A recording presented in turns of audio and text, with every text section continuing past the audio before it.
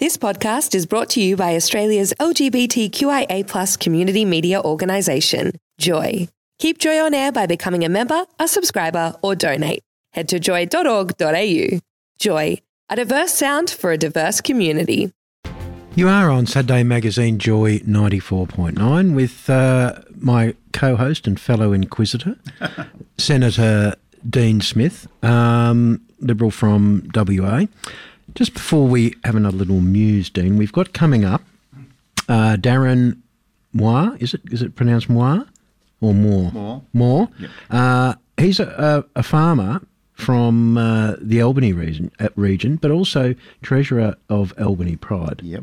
Now, some people would say it Albany. No, Albany. Albany. Okay, so yep. I won't get that wrong. Followed by retiring WA Labor Senator Louise Pratt.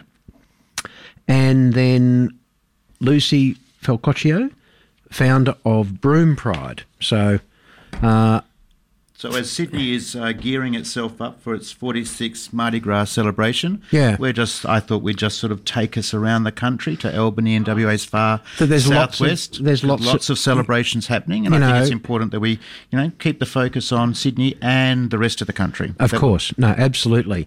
So the first hour, Dean, we had a good chat. We spoke with another Senate colleague who's retiring. You're going to outlast them all. Janet Rice. I'm not going anywhere, just in case you're curious. No. So we spoke with Lord Mayor Sally Capp. Community radio.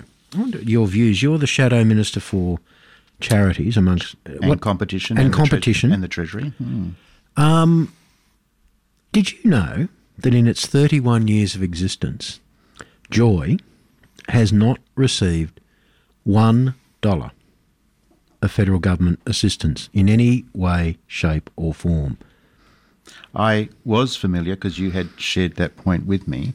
And the observation I like to make, not just to Joy, but to other organisations, I think it is great that people can stand on their own feet. I think very, very important.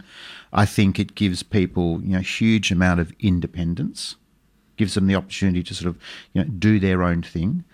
Unfortunately, when public money is attached to organisations, it comes with lots of regulatory controls, it comes with paperwork requirements. Even if it's offshore detention? Sorry, even if it's offshore detention. But so the question I like to ask people, do you feel freer not having access to public money, or does it take the pressure off volunteers, particularly? Volunteering is a much more difficult task in our country than it has been for a long time because, people are beset with natural disasters, people are working longer, people have less flexibility in their working week. It comes with pros and cons. And so I always caution people that if they can do it without public money, I'd always make that the priority. Yes, no, look, I agree, and we have Joy has received some public money from the state government, as have many other LGBTQI organisations. In terms of conditions, often it is project based. Mm-hmm. So we or other organisations would pitch a project. Where I think the federal government, and correct me if I'm wrong, the federal opposition support community broadcasting. Yes, yep. Support media diversity. Yes, yep. And encourage volunteerism. And in the great scheme of things, the amount of money that the federal government puts into community broadcasting, not specific, obviously not to Joy, but is actually quite small. And that, yes, I know there's a lot of demands, on Treasury and everything. We're talking about really small amounts of money, but it's actually about signalling a commitment to volunteerism, signalling a commitment to community-based organisations, signalling a commitment to people who give their time and their labour to make Australia a better place. So I totally accept that. And there's always a number of different ways to skin a cat. So if the public money was necessary to sort of sustain the organisation, that can be done a number of ways. Yes. And we've actually talked about the fact, why doesn't the federal government better support organisations like Joy in terms of public health campaigns? Yes. The use of public money it's a good question. to run advertising campaigns through Saturday Magazine, through the Joy network. I think that's a really, really valid point, because it does strike me as rather strange that if the federal government is having sort of, public health campaigns, whether it be about domestic violence or HIV/AIDS, whatever these, why aren't they using a medium like Joy? So I think in that regard, I think there's a case to be answered. We've actually talked about this privately. Yeah, and it's an ongoing discussion and challenge. I would like Joy in its 32nd year to receive some support from the federal government, whether it is from the current government or whether it's from a coalition government, which if you were the minister, I'd be knocking on your door, let me tell you. And I'd be answering that door? Show me the money, Dean. I'd be answering that door. I'd be taking your calls. So in terms of, the interviews that we do, the longer form interviews, they're actually a little bit rare on radio. Radio National do some, but it's not something you find a lot of, and that's what we really enjoy. Well, I think what's important is you get to, and I am someone who listens to Radio National a lot, always have it sort of going in the background at home in Perth. But I think that the power of radio for me has always been, I think you can hear a lot in someone's voice in terms of how they choose to speak. I think it still is the most powerful medium. It's actually a one-on-one discussion. Yeah, and I like the fact that you actually get a bit of a sense of someone's character. You get a bit of a sense of their humour. How people choose to articulate themselves in words and in voice, I think, is still very, very powerful. And when we think about how do we motivate and enthuse people, whether it be volunteers or the electorate, I think the spoken word is still very, very important. I think the written word is still very, very important. And so, and I remember as a young kid, staying up all night writing my university assignments. I was one of these people that always had to have the radio in the background. And curiously, I always had late night talkback radio, which may not have been the most healthiest thing to do, but it did keep me in touch with issues that were in the community, perhaps not those issues that were getting the attention on the 9 o'clock news in the morning or whatever the case was. So I think radio is a very, very powerful medium. King Charles.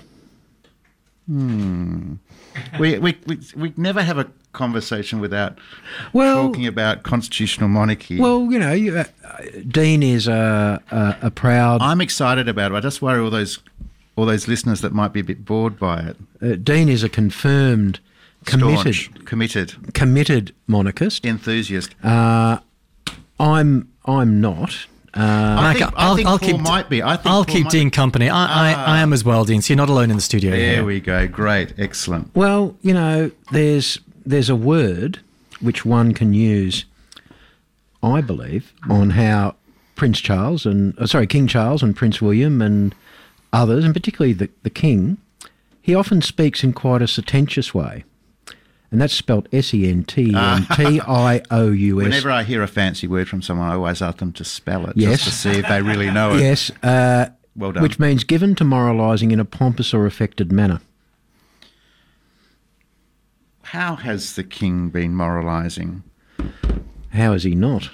Well, how has Prince William been moralising? I mean, I'm not making a comment on the substance of the issue, but just recently Prince William did make some comments about the Middle East situation. Yep. Was that moralising? I think so. Can I just as the old-fashioned constitutional monarchists, I would prefer it if they didn't talk about contentious political issues. Can I just change it slightly up there, Mac? What do you think about the ill health of the King at the moment is a concern for everyone, and he's got to go through obviously some more medication to try and get out the other side. If something adverse did happen, do you think William's mentally prepared for the big job? Ooh, golly. Okay. Well, first is we would hope that the King returns to good health very, very quickly. Very, very quickly. Would I like to see more of Prince William carrying out public duties? Yes. Would I like to see Prince William a more active heir in waiting? Absolutely. Of course, none of us are familiar with what might be happening with his wife, and he does have a young family.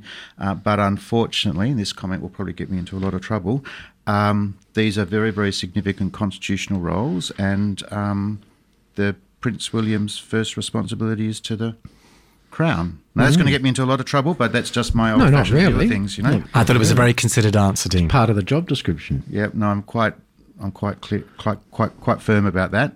Yep. Here we go. Ooh, yep. Well, Prince Harry, what should, you know... No, come on. I mean, he's fifth in line or something? No, I mean, no. he moves one... No. No? No, I'm not a Prince Harry fan, I'm afraid. No, not at all. He speaks very highly of you. Our next... Great. saved by the guest. Thank you very much. So you are on Saturday Magazine Joy 94.9 with Macca and Senator Dean Smith, who's very glad we've moved on from that segment. Coming up, we've got more. Thanks for listening to another Joy podcast brought to you by Australia's LGBTQIA+ community media organisation, Joy. Help keep Joy on air. Head to joy.org.au. Joy, a diverse sound for a diverse community.